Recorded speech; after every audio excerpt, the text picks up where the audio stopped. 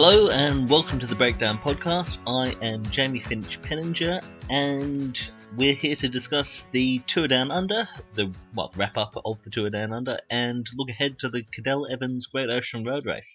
Unfortunately, we recorded this podcast in a car beside the Cadel Evans, the Criterium, the Race Melbourne Criterium before the Cadel Evans race, and the audio quality might be a bit iffy, so bear with us because the car apparently isn't, optimum audio recording conditions.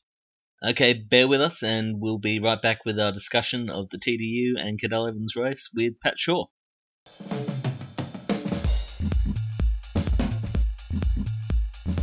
Okay, so we are back and talking the Tour Down Under. We're not going to go through the results and the race itself because we presume that you've seen it. If you're listening to this podcast, you're a pretty die-hard fan, we'll assume. So it was more to talking points from the race. I suppose the big talking point was the dominance of Port and Ewan. I mean, obviously an incredible achievement for both of them to be going so well at this time of year and just dominating, really. Pat, is that how you saw it? Yeah, I think equal parts. Richie was he was phenomenal. Something that really stood out for me that people probably go, he was really climbing well. It was more his acceleration, his ability to change of pace. And in the past, that's sort of been his thing, even at the Grand Tour events. Like, he'll do his attack, and then he usually will wait and surge and go again. And but he hasn't had the punch in previous years like he had this year. That move on Wollonga, that acceleration that effectively split him off the front, it was as if he was coming off a treadmill or something, a launch pad. Like, it was absolutely amazing. And to see in live footage that move that he did, that's why those riders couldn't follow him. It's they probably can hold pretty close to the same wattage, but that acceleration there, I think, broke their hearts as well. So he was super impressive. On Paracombe, I thought it was actually Wilco Kelderman that probably aided him a bit because he did quite a difficult pull, and obviously Port was the only one that had any legs after that. But very impressive by Richie Port, and I hope that he can if he can take that form plus 5% to the Tour de France, then he's going to be very close to winning, I think. So it's going to be very exciting. I'm looking forward to staying up late all of July. And about Caleb, well, it's one of those things, isn't it? Sometimes you just cannot do anything wrong. And I think that's the sort of perfect storm he met in any situation in the Tour Down Under, because his win in the People's Classic was probably pretty simple. Straightforward lead out. His guy, Kluger, was on the front, dropped him off, bang, he wins the sprint. No, that's acceptable. You expect that. But then, really, the rest of his victories, none were easy. And he overcame really difficult scenarios, in particular into Victor Harbour. Yeah. Like, unbelievable. And the vision and reaction time when he moved across with the rider coming down the outside of the group and he switched onto the wheel. And that's where I think Sagan was sort of thought to himself, you tricked me there. That's not fair. Tomorrow I'm going to line up on your wheel and we're going to do this mano-a-mano. And he still beat him. And then you could see Sagan was like, yep, this guy's the real deal. Like, you could see that Sagan was questioning Caleb's, he wasn't real happy the day before. I think he was almost like, oh yeah, you got me there, but I can get you. But he didn't get him all week. Yeah, that's true enough. I spoke to Sagan and Bonifacio after that Victor Harbour stage, and they were both kind of like, Caleb's going well at the moment, and he's a very good sprinter. But come Europe, more kilometres in the races, and we'll be in better form, and it'll be different weather. Then we're gonna well, start beating him. Bonifacio certainly will be, because he looks terrible. How he even finished the Tour Down Unders. I did have him in my Velo Games team, but reluctantly, only because he fit that 8 credits that I had left. But you could tell the way they looked at Caleb after the finish, and you could tell it was well done, but there wasn't a lot of respect there. But there certainly is now. And if they think they're going to come over him any other time during the year, if he starts his sprint first, they're not going to come over him. Yeah, and in particular, what will be important to him starting in sprint first is the lead out training working, and it looks promising so far. Roger Kluger's did a few very good lead outs there. For some reason, the last stage he switched being like the third last guy on the sprint train, which was interesting, and they just had Impey for the final there with Ewan. So it'll be interesting to see where he fits in permanently when Luka Mezgec gets back to joining up with Ewan. So yeah, but signs look positive there for that sprint train. Yeah, I think that he switched because he did the intermediate lead out and then was probably fatigued, so saved Impey to do the other. But I think there's still issues with their lead out train, and when they dial that, they're going to be fantastic, especially like the use of Durbridge and House and those time trial guys to set up right at the front and then the lead out train do its work. I think it'll be a lot better.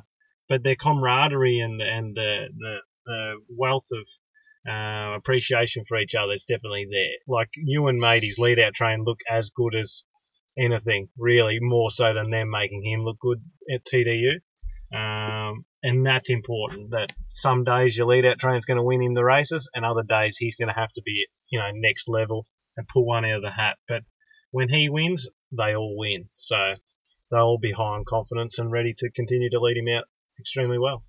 Yeah, the next thing I want to talk about is the relative tediousness of the stages. I mean, in every stage, it came down to the final kick to the line, essentially. On Paracombe and Wollonga, it was the final time up the hill which decided it, and the rest of the days were all sprints without really a dangerous break at all during the whole race. Does there need to be some sort of change up? I've just written an article which has possibly suggested that more pro Conti teams should be invited to maybe give it a bit of that extra spice and put some teams in there who are going to race just because it is going to be one of their biggest races of the season, rather than guys coming out with early season form in the World Tour teams who have other priorities like getting World Tour points for the Classics. for the car position for the Classics. Exactly. Or does there need to be some course change up? What do you?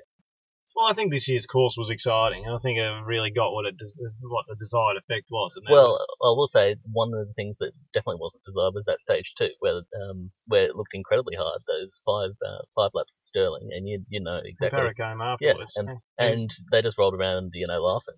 Well, yeah, I'd say they rolled around laughing, but I think that's just where they're at physically at this time of the year, and I think that's something to keep in mind that.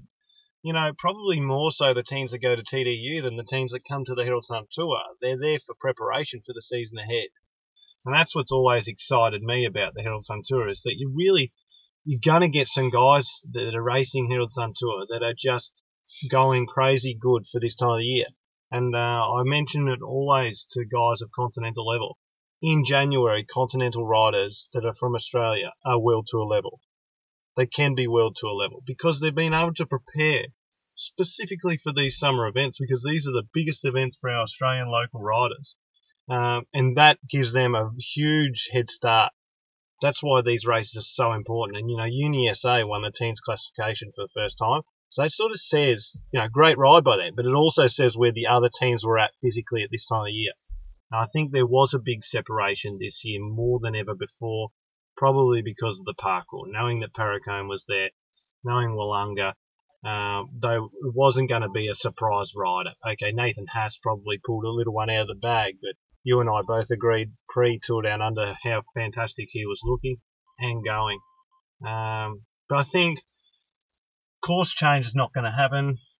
Probably nothing's going to change because TDU is now more an event for people to go to and enjoy each other's company. It's a festival of cycling, but it sounds funny, but the race is sort of a side event.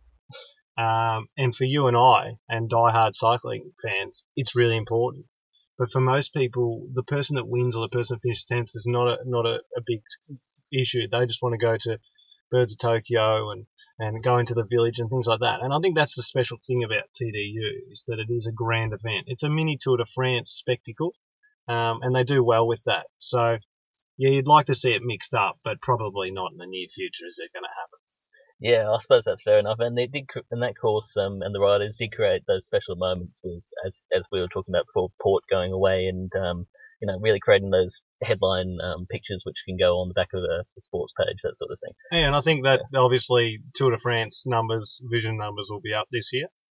because there'll be a lot of new Port fans, because all the young kids that were there will remember Richie Port. He was the winner. And the kids are the ones that remember winners.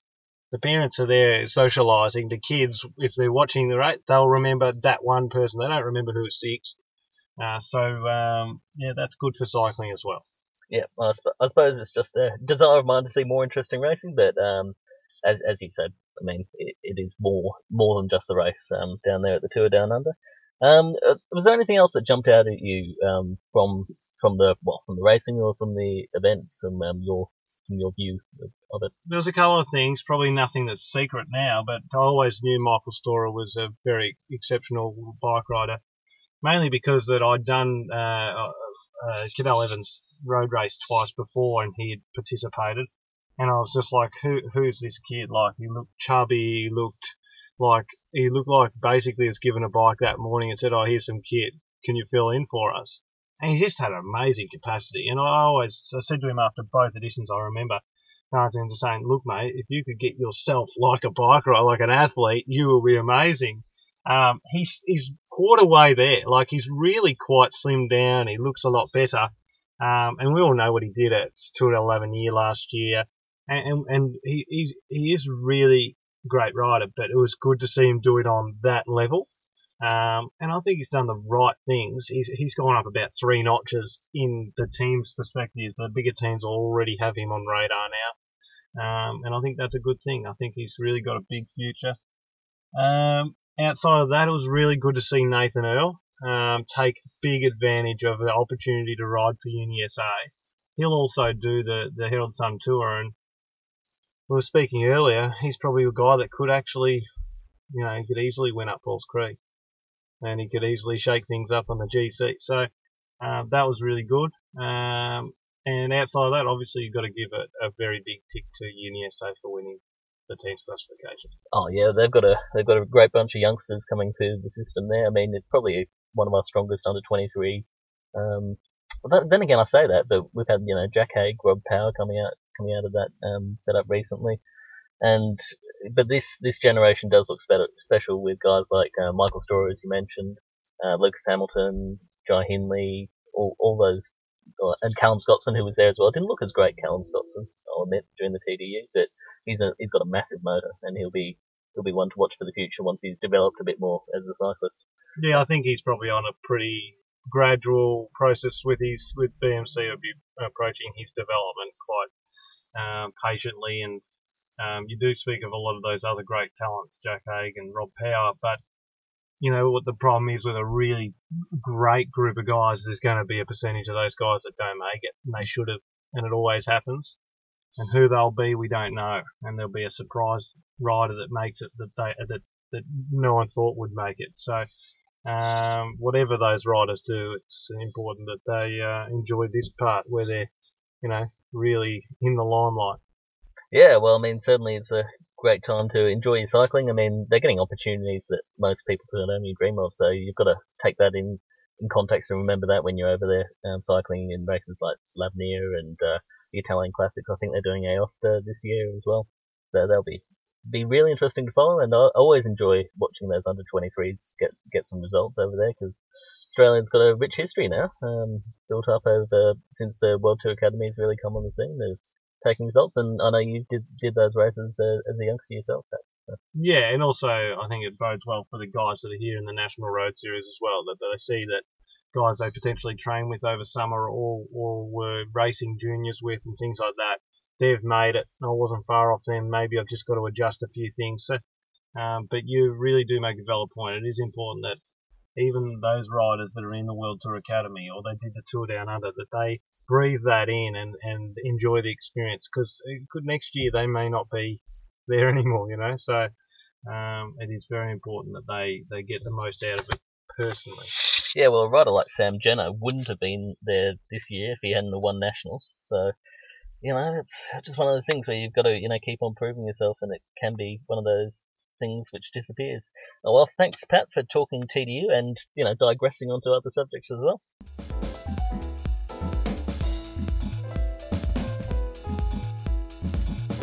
Okay, chatting Cadels, again with Pat Shaw. It's weird we're kind of recording this all together with a few other bits we're doing, so we'll see how it all slots together, probably over the course of a few podcasts. But Pat, good to have you back. It's good to be back again. We are trying to give everyone as much insight as we possibly can. Yeah, and we are on to the Cadel Evans Great Ocean Road Race, which is still as much of a mouthful as it has been in the past, and I'm going to certainly get annoyed with typing it over the next few days. But it's always produced some very good racing. I've enjoyed the last few editions of it, and I suppose always is a bit too early to say always because there's only been 2 editions of it. But so far it's produced great racing, and it'll be interesting to see if that trend continues on Saturday and Sunday. First up, it's the women's event, which is 113 kilometres. Do a quick outline of the course, Pat, and you jump in where and highlight certain stages. It goes out from Geelong towards Barwon Heads there, and that bit can be quite exposed just as you're heading out towards Barwon Heads there. And depending what direction the wind's coming from, that can be a place where there's breaks going, or the peloton can decide to put it in the gutter as well. And I think we see that in the women's race in particular, where the bigger teams try and shell out some of the deadwood, which is just kind of clinging to the back of the peloton. Yeah, not so much in the men's race though. Look, the break will establish, but they won't just let it go, because there's a few of the smaller teams. Roosevelt will probably want to represent there, and also probably Rompot. They'll probably want to put a guy in there as well, get some exposure. But to get in the breakaway, you need to sit at about 55 k's an hour. So you don't just get in there. So the guys that get in there will be going quite well, but they get in there so they can take the sprint jersey and KOM jersey. So a very important section of the race. The big teams though, they'll just stay around each other because they're not too fast. No, and still a very long way to go from there.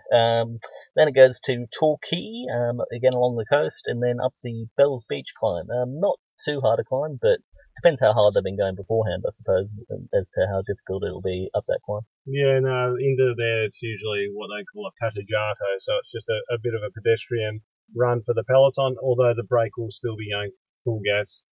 By that point, you'd expect the brake to sort of be at that 3 minutes plus. And that's really important because, like you said before, it's an important race. It's World Tour points on offer, and teams will want to be 100% for that circuit. Yep. The run back to Geelong, it's lumpy, but it's not overly difficult, and I'd definitely put the favour in terms of the chasing peloton rather than a breakaway. Making up more advantage on that sort of passage. Yeah, I mean. Certainly. Yeah, there's no doubt about that, and that's because the guys that are chasing from behind have no desire to finish the race. They have one objective, that's to catch the riders in front. And the breakaway, in the other aspect, will be thinking about the laps of Sholumbra climb, and also doing those laps which are exposed, especially along the waterfront into Geelong. Yeah, for the women, there won't be those laps. They'll do the kind of back half of the circuit just the one time. So they'll go up the Queen's Park Road climb into Melville Avenue, and then the Highland Road climb. They're both short and both seriously steep in parts. And we've seen in the past that they're good points to launch, and we've had a number of solo winners, and small groups form to which go all the way to the line. Will we see something similar again? I mean, for the women, it's just the one time up each of the climbs, so they're going to have to really go full gas up there. So. And in the men's, it's a bit different because you get breaks forming off the front. It was really interesting last year because there were a number of different moves going. Some one move in between the initial break, and it was just sort of moving chess pieces, which is what we like to see in these sort of races. Yeah, I think the course for the women is difficult enough to get that desired result of a solo rider, but probably 2 or 3 will go to the line together. And the thing about the women's race is that they get one opportunity. So if you're that rider and that's how you make your move to win, you only get that one chance. So you've got to really make the most of it. So I think that we'll still see it split, but maybe we see a rider we don't expect to win because it's just that one time. Sometimes riders that aren't usually good climbers can be good one day on that one ascent, and they might be a bit quicker on the line. In the men's race, you're so right. These breaks form, but then they form, and then they look around. Oh, I don't like you're a bit quicker than me. You climb better than me. Got a guy back there. There's all those games that get played, and that's what makes that Cadel Evans Great Ocean Road race is such a brilliant event because, and we see that's why Italian races are so interesting to watch as well. Circuit races, they are good, but probably with the start list that we look at, we'd probably see maybe a solo winner in that as well, I think. Well, yeah, it'll be easy. It'll be interesting, rather, to see how that race goes. I suppose we'll jump into talking about it then. We'll do the women's first. I think we can make this kind of simple. If it's a climber, I can't really look beyond Garfoot or Spratt for the win, because, I mean, maybe a name like Mullins. What about Cromwell? Tiffany Cromwell. I don't know if he really counts as a climber these days. She's a climber, sprinter. Yeah, but it's not on the women's circuit. They're not climbs that you can get 10 seconds over. If you're in form, you're not going to lose any more than 5 or 6 seconds, because I don't do Shallambra, which is like a 2 minute 50 climb. The Queen's ascent, that's really short, and basically if you've got good legs, even non-climbers can hold the wheel up there if you've got good legs. The second climb that they do before the Highlands, I think it's called, isn't it? Highland Road, yeah. Yeah, it's hard if it's a headwind. If it's tailwind, the same thing. If you're a non-climber a bit bigger, you'll get over that. So that's why I think someone can probably hold on. The weight of numbers will be the big thing for Orica, because they'll have Garfoot, Spratt, and then they'll decide who's doing what. But it's almost becoming a rivalry between the two. Well, I mean, we saw them sprinted out for the Nationals win, obviously, and after Spratt's TDU stage that she won and then continued on to win the overall there, she said, well, it didn't really matter who was out front, but you could tell it probably did matter. It always matters, and I think it's an important thing. And you've got two people at different ends. Spratt's got so much time left, and Garfoot wants to make the most of this time where she's in peak and amazing condition. I think Garfoot really wants a big 2017, but so does Spratt, and that's how Orica Scott managed that.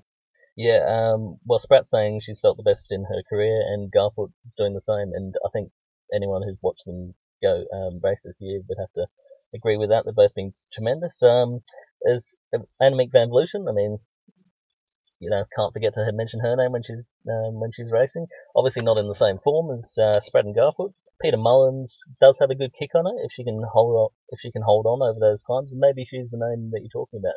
A rider who can and will do well in this course. Janneke Ensing, obviously very good at the TDU. But I was listening to the excellent cycling mole who we were talking about briefly earlier, Pat, and he was doing a preview with Carly Taylor, and they said that if Spratt or Garfoot goes, they're just going to sit on them and hope that Chloe Hosking has enough to get over those climbs and then sprint it out for the finish. And we've seen Chloe climb quite well. But will it be a tactic that works out, do you think? If I was their director sportif, I would be saying follow them and look, just keep it amicable at the front, because they could have a chance. Like, if I was Taylor or even someone from another team, there was 2 or 3 of those from a separate team and 2 Oricas, there's a good chance. And you just say, I'm going to roll the dice, I'm going to go, and you wait, and then you have a go. And okay, people call that collusion, but that's bike racing, and you want to try and up your chances. I think they've got a better chance of winning in that scenario than hoping that the sprinter will come back, because I can't see Chloe Hosking being anywhere near it. Yeah, well, we'll see. She was climbing okay, I think, and she got over that road stage, the third stage of the TDU, obviously, to win, but that was raced very negatively, so I'd be surprised if we saw... Yeah, I just think that the thing is, Orica Scott are guaranteed to want any scenario other than a sprint. Yeah, exactly. They'd even be happy for 7 or 8 to go to the line, but they don't want Chloe Hosking there, because they know they have no one that can beat her. Yeah, they don't have a sprinter, and they're the strongest team, so I don't think we're going to see a sprint, but we shall see. Now onto the men's, which is a lot more open affair, I think we'll say. Richie Port actually shows up here. I mean, he's never been great at the one-day races. I mean, he's done well in nationals in the past, but apart from that, he's not really a one-day specialist, and these climbs are probably a bit short for him. But yeah, he probably leads the climbers, who we would expect here. Again, Hanaus on the circuit as well, and he was good last 2 years. He's been good here. Yeah, he's always in form at this time of the year. Yeah, and there's plenty of other decent climbers here, but it really looks to be more those classic specialists that this race will play into the hands of. We've got names like Joe McCarthy, Paddy Bevan, your old teammate, Nathan Haas, Peter Vakoch, Simon Gerrans, of course, and Luke Durbridge, I think, could have a good race here. We'll see how he goes. Chris Froome as well, obviously, from the climbers. And, apart from that, Lee Howard, obviously second last year. So there's some other names there as well, but, just, are we looking to one of those classics guys or more climber type, do you think? It's going to be interesting to see how the teams want to ride it. Maybe there's riders that they want to give an opportunity that sacrificed at Tour Down Under. Someone like Ellison that we spoke about earlier. Another rider that really quite interests me is someone like Edward Turns. Like, he could probably survive this course, and if he gets in a group that rolls on towards the end, he could win a sprint easily because he's not going to be sprinting against proper sprinters. You mentioned Nathan Haas. He's obviously in very good form. Brambilla, these guys are the ones that come to mind. But you mentioned Richie Porte, and there's no doubt that he's in emphatic form. But again, come back to that discussion, does he repay his teammates? I think Rowan Dennis and the Australian champion Scottson, they could easily do big moves 2 laps to go to try and put the pressure on other teams. And that's where we could really see a race that breaks up more than usual. Last year, I think there was about 50 riders, 60 riders go to the base last time. The year before, it was definitely a lot harder race because there was crosswinds before they entered the circuit. So if it's windy, which I predict already that it will be, I expect about 60 riders to hit the circuit initially. And then I think we're going to have a really great race. But my pick, you want to know my pick? Oh, yeah, please. My pick is Jay McCarthy. Well, I don't think you'd be too far off with that pick, certainly. I haven't really thought about doing a pick yet. Be interesting. We haven't seen Lee Howard at all this year, and he'll want to go well at home. Obviously, second here last year, and he's the sort of rider who can do well, especially if it's a bit of a larger group coming into the finish. There will definitely need to be that big group. We're not going to see that, I don't think, with Port and those riders there, because if it comes down to the last descent and there's a big group, they're going to just throw the caution to the wind and have a go. So, but you should mention him. He finished second last year. No, I think I'm going to stick my neck out and go for Luke Durbridge in this one. As you said, there's going to be riders who are getting paid back for a lot of the work they've done, and Luke Durbridge has certainly done a lot of that, and he's very strong at the moment. We saw he did the work of about 4 people in nationals, and he was great at the TDU as well. So I think we give him they'll give him a bit of a long leash and say, go with maybe 30 k's to go or something like that. See what you can do. I want to mention my wild card. Okay, yeah, sure. Restrepo. Oh yeah, after his white jersey performance at the TDU. Yep, he is high on energy to attack, so he can run top 10 in the last stage just to get the bonuses, and he interests me, and I think that he'll be given a bit of a leash. So, isn't it rude of us? We didn't mention, is Hessing doing it? He is doing it. Robert Hessing's doing yeah, that's very rude. Yeah. So he has to be included as well. But that's the thing. It's such a brilliant field that's coming here this year, and I don't think we'll see Hessing sprinting here at Race Melbourne today, but he definitely will be up there at the pointy end come Sunday. Yeah, and there's a couple of ISOWay, kind of compatriots of yours. You're doing a bit of a job today for them in the team car. Cam Bailey and Scott Bowden riding the race for the Quartermento real estate team, which is basically the same as the UniSA team, except with Cam Bailey, Scott Bowden, and Alex Porter as well in that list. I mean, Alex Porter definitely deserves his chance after the Nationals campaign he took. And Cam Bailey as well, with 4th in Nationals. I mean, this is the sort of course which could suit him as well. We've seen him being aggressive in races like this in Asia, so there's no reason why he can't do well here. I'd say the win might be a bit beyond him, but I don't know. What's your thinking there? It'll depend on what Cam Bailey wants to do, but both him and Bowden both have really good chances, depending on how they run the race. I think Bowden probably just needs to stick with it. He's really good mates with Porter. You'll probably just stick around him at some point and hope he can be close enough at the end, maybe a top 20. He's growing with experience all the time. But Cam Bailey, I think, actually, in fact, rather than waiting, he should make a move with a lap to go and hopefully get in a group that underestimate him. He gets over the top and he could be sprinting for a podium. Yeah. But that's the scenario that he sort of should really roll the dice with, I reckon. Yeah, that's the great thing about this race. I mean, there's so many scenarios that you can spin to say, oh, well, this is how that rider will win. Yep. But then it comes down to the interplay of the team tactics and how everything goes. So And I think that's the most exciting thing about cycling and why it continues to grow in a spectacle on TV, because although a lot of people at home don't understand that side of it, they are catching up bit by bit. They realise, oh yes, that rider, I've seen him win this way a lot of times. So, and these riders will play their cards. They didn't come here just to run 50th. So, but if a rider can't win the sprint, they will try and win some other way, and that's what makes the racing so exciting these days. Where in the past you used to have teams come to a race, they had one person they were riding for.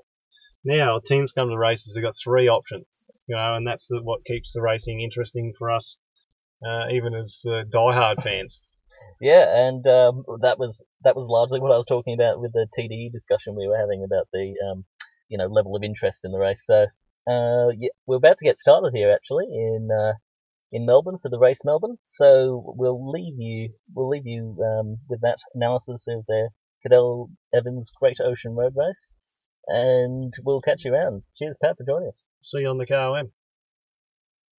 Hey guys, I know we just said goodbye, but I'm gonna try a little experiment here. I'm gonna append a few interviews from the Race Melbourne Criterium onto the back end of this podcast and just see if you like it. It'll be with the winner of the men's race, Sam Bennett, who won in the end fairly easily in the sprint. Also an interview with Kirsten Bild, who won by centimetres from Chloe Hosking. So, yeah, see if you enjoy this. Okay, bye.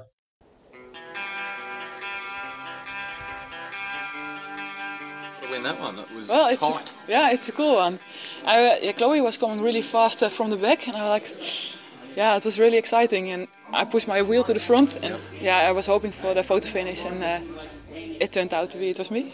It looked like the look on both of your faces. You weren't quite sure. Yeah, we directly looked at each other like, is it you, is it me? And we both didn't know. And the throw probably won you the race. Yeah, I think so. I've been practicing it for a few years ago, and today it worked. Yeah. So you've got to say you're pretty well dialed with your sprint train now. You've had the Santos Women's Tour to get used to it, practice it. We get really good. We have good communication in the race, and it really works. With Danny King, Marta Tagliaferro, they're really good in the final. The other girls are really important in the race. And then we try to put Raquel in my back wheel. So it really works so far. Do you give yourself a chance for Saturday, or is the course, does the course suit you, or do you that hill Chalambra might? I don't know the names, but we did the course last week, and I think the first part fits me. Yeah. But it's all about the final, and the final is quite hard. And I think with Danny King we have and Jasinska we have a really good options with those two girls, and I think if it stays together, I try to be there, but it's a really hard final, so it's not per se my course. And all the all-rounders will be trying to get rid of you, because we know what your form is if it comes down to a sprint. If I was the others, I would try to, but then we have Danny and Jasinska, so no problem. Good signs for Europe, obviously. For the main season, you must be feeling the team must be great. It's also nice. We are quite a new group here, my new team, and it's cool to see that we work so good together and that it really works. And I think for the season we will have some really nice results and cards. Yep. Kirsten, for this race here, being the pancake flat circuit that it is, were you always sure it was going to come back for a sprint? It was always going to be controlled? Well, I felt it was like a headwind into the last 3 kilometers, so that makes it really hard to stay away if you have a breakaway. And also there were some other teams interested in the sprint, and that makes it for us a bit more easy, because you can also count on the wiggle. Ale Cipollini wanted to sprint, and you can also feel it. Orica was making speed, so it was not only the pressure for us, but we share the work, and then you feel like, okay, it's not gonna work. And it's been you and Chloe Hosking 1-2 pretty much the entire Australian summer. How has that been, that battle between the two of you? Yeah, we are battling already for a few years, and she's a really strong competitor, and it's really hard to. If she's in my wheel, she's a really dangerous rider, and that's what I try to avoid. But she's really good, so yeah. And can you talk us through how it has been coming out here? Like World Championships was late. Did you get much of a break, and how have you maintained your form? Because you obviously have. Yeah. Well, after Worlds, I did the same week I did European on the track, and I did some World Cups on the track. But I had a little of a break, and I went to South Africa with the national team. That felt also like a break, but it was a training camp. But with the good weather like here, for me that feels like, I am enjoying so much. So like this week's, we do some races, we have a lot of fun together with the team, and for me that feels like, I don't know, like holiday, but it's not. But basically you've kept your momentum rolling. I really like what I'm doing, and for me it doesn't take lots of energy to go training with the nice weather, with nice people. So. What's your next main objective, Kirsten? What's the first big European goal? Well, it's not really European, it's Asian. No. I'm focusing on the World Championship on the track in April. But of course also the Spring Classics are really important. So what events are you focusing on the track? On the track, Hong Kong? all the endurance events. Okay. Yeah. So the pursuit? And no, not the pursuit, but everything else. Do you like the Omnium changes that have been made? Yeah, I think it's, for me, personal, I think it doesn't matter so much. Yeah, I'm really struggling with the 500 meters, so I'm happy it's out. But then they also take out the 3 kilometer and the flying lap, what were 2 strong points for me. So I lose one really bad and lose also 2 good points. But I think with all the peloton races, I think the races are more open. So it's interesting, I think. Okay. Can I just ask one last question, just perspective on coming out to Australia, summer season of racing, now with Qatar gone. I mean, what's your view of coming out here? It's the first time you've done it? Yeah. Yeah. What's the experience been? Yeah, so far I really enjoy it. I'm away for like almost 4 weeks from home, and normally 10 days is the max. But yeah, so far I'm really enjoying it, and we have a really nice team. The girls are amazing, the staff is really good, we have a really good atmosphere, so yeah, that makes it much easier. Is it something you'd like to do again, and is it the Australian season? I mean, would you be happy if it progressed? Would you be happy if we had World Tour level races out? Yeah, of course. But for when we made a program before, it was more because of Qatar. We would go to Australia to prepare for the races in Qatar. But since Qatar isn't anymore, so then I try to focus a bit more on these races. And we have like a good training camp here, so it's perfect. Yeah, does that make it a bit hard for it to become the start of the season without? There's almost a month without proper like high level racing now. Does that make it difficult for it to become the start of the season? You mean after this? Yeah. Yeah, but I will do some races with the men. Like it's more like local races, but for me it's really hard because it's with the men, so that's level enough. And I'm not so struggling without to have a good shape without racing, so I'm fine without. Excellent. Thanks, guys. Cheers.